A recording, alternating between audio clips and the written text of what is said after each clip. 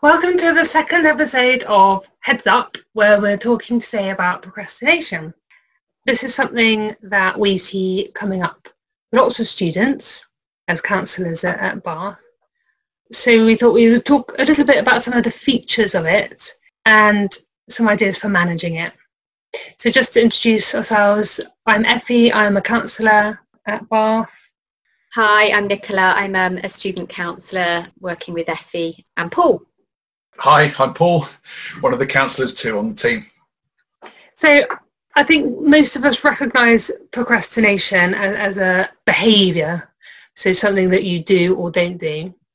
And it might be putting things off, delaying important jobs, things that feel either difficult or challenging in some way, avoiding getting going with something that you want to do, doing things very last minute, and then panicking and getting very anxious and stressed as a result.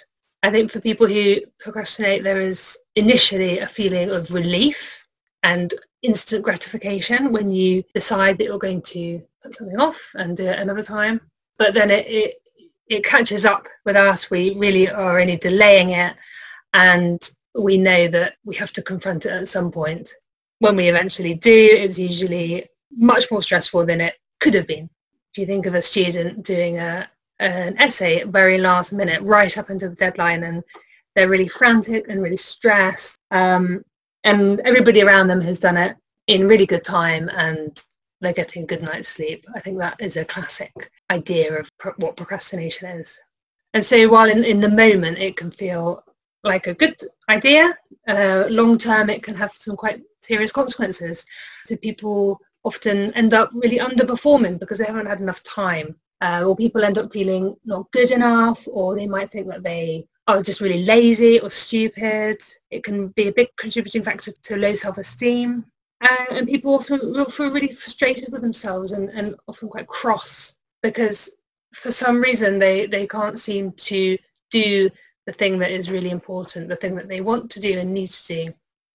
And so we're going to have a think today about how procrastination works and some of the mechanisms of it, why we do it, why it can feel so compulsive, and how we can break the cycle. So Nick and Paul, you've been here for quite a few years and you've worked with lots of students who've experienced procrastination in some way. Why do you think it sometimes is a bit of a problem for students at Bath? Yeah, thanks, Effie.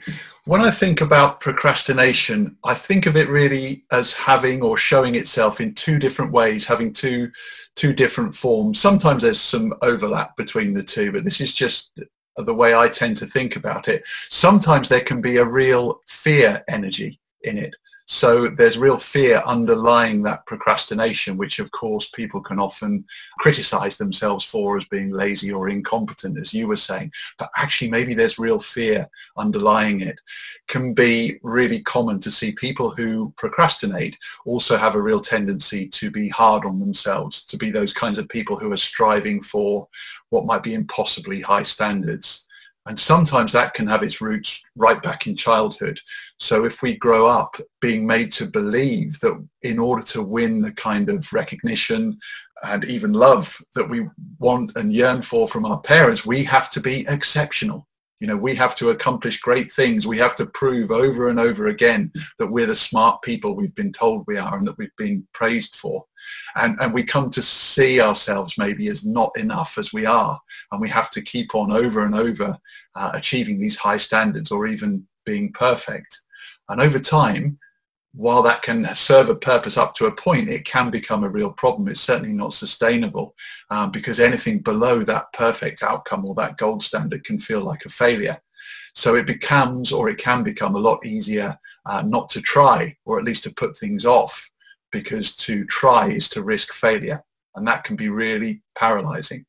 So I think often procrastination and a kind of unhealthy perfectionism go hand in hand, and that creates a real feeling of fear that can stop people moving forward.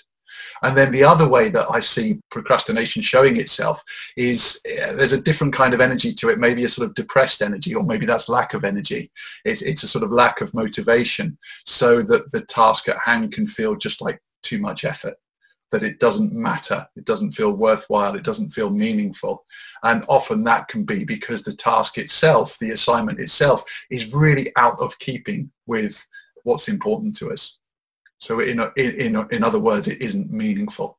And I think that's another way that procrastination can show itself and be something that's maybe at a deeper level underlying the tendency to put things off. And just kind of coming at this from a really basic nervous system level, when there is this fear in the system, we tend to respond in, two main different ways. And one is that sense of panic that you were talking about, Effie, when we're panicking and we literally can't do anything because we're kind of offline. And the other response, the nervous system response, if we're thinking about it through that lens, is to collapse. When the fear is too great, we collapse, we give up. We spend the day under the duvet rather than actually doing the thing that we need to do. And I've noticed a lot of this going on in lockdown. Lockdown or the pandemic has, on a really kind of societal level, on a global level, I think it's created a lot of trauma for people. And I think that this is having an impact on our nervous systems. And I think that many of our students who are struggling to do what they need to do in lockdown, it's also as a result of their nervous system just kind of going into that collapse mode, as well as perhaps losing that sense of what's meaningful for them, as well as losing structure, routine, all of the things that we know support people to do the things that they need to do. So to summarise, what we're saying is that procrastination takes many different forms, but at the heart of it is an avoidance of something that is in some way challenging, that we would really rather not avoid.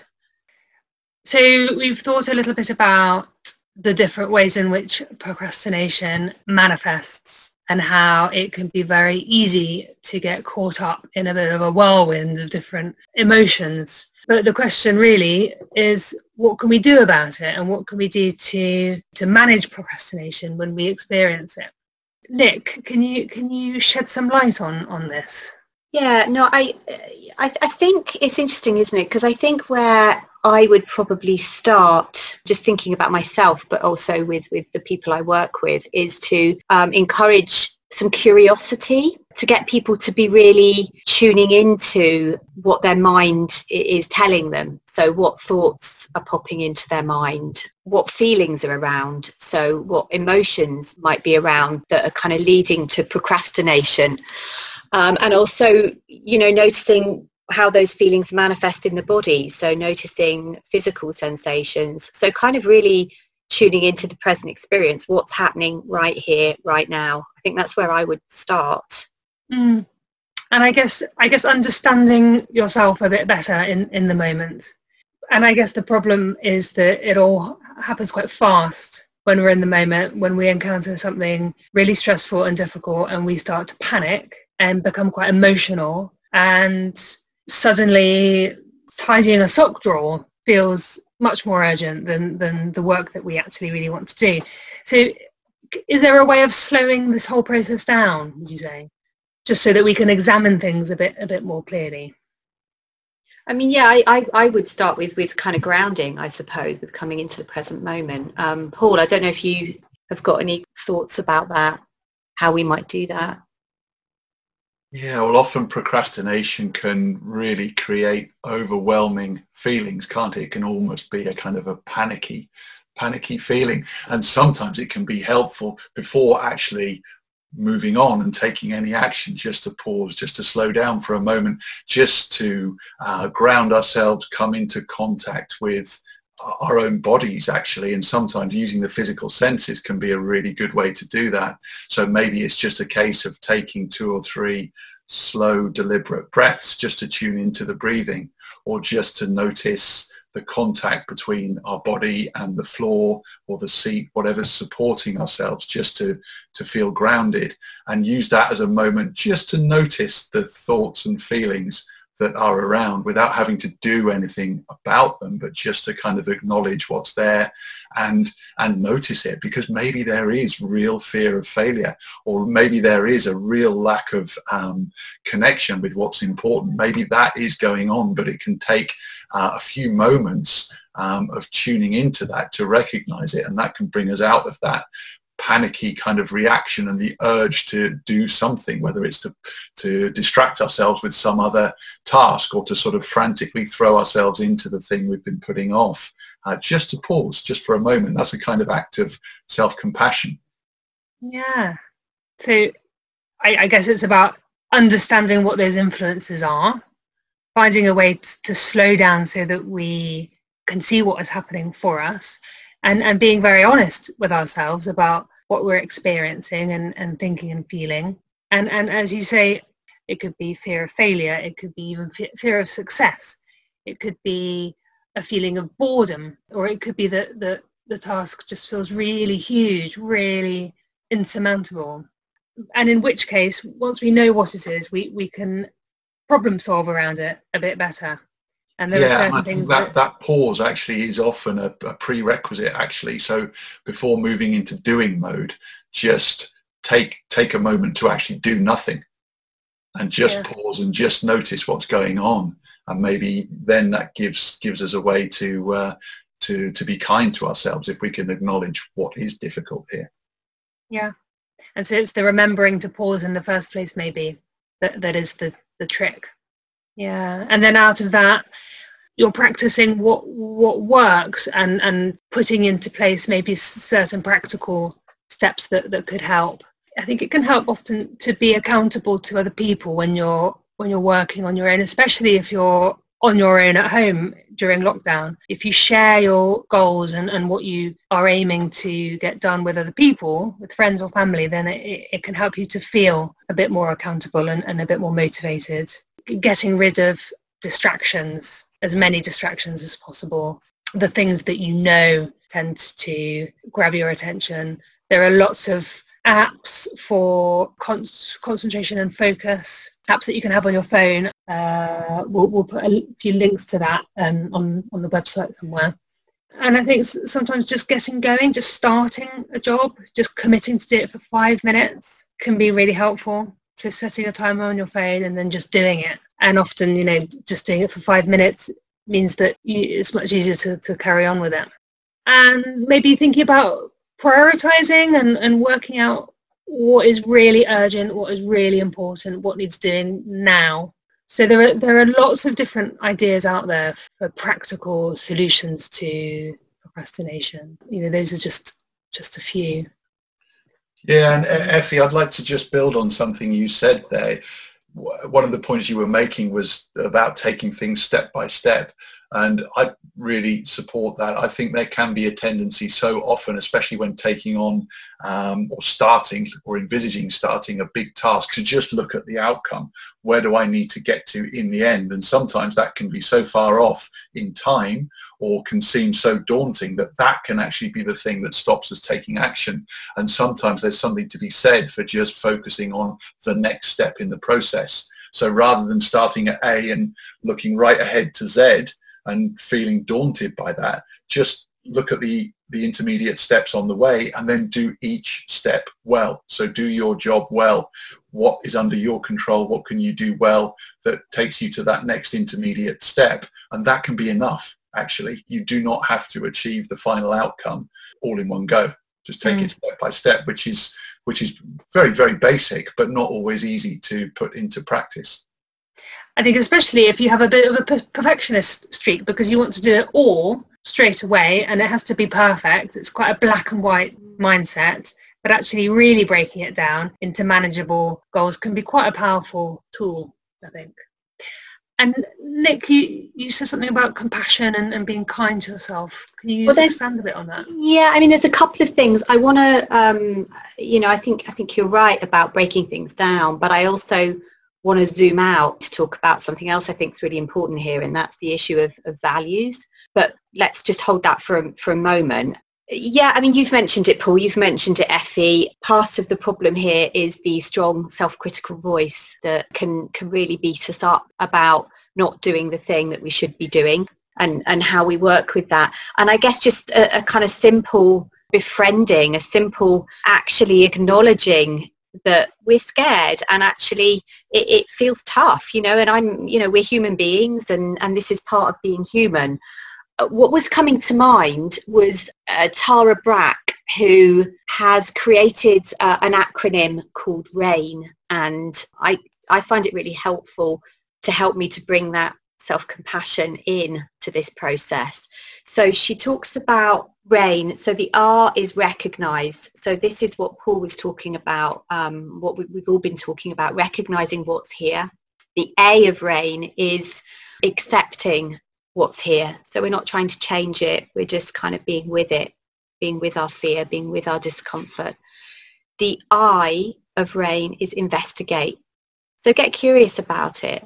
And actually getting curious about what's here can give us more information, which can then enable us to take those steps that we need to take, that you've spoken to, Effie.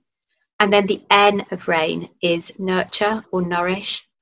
So that's just that reminder to actually be kind to ourselves in this process.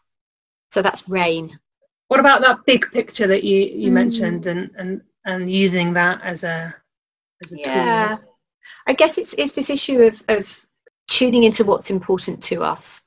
So if we are aware of what drives us, you know, what really matters deep down, what's the why of what we're doing, that can sometimes help us to get back on track, to do the thing that we need to do.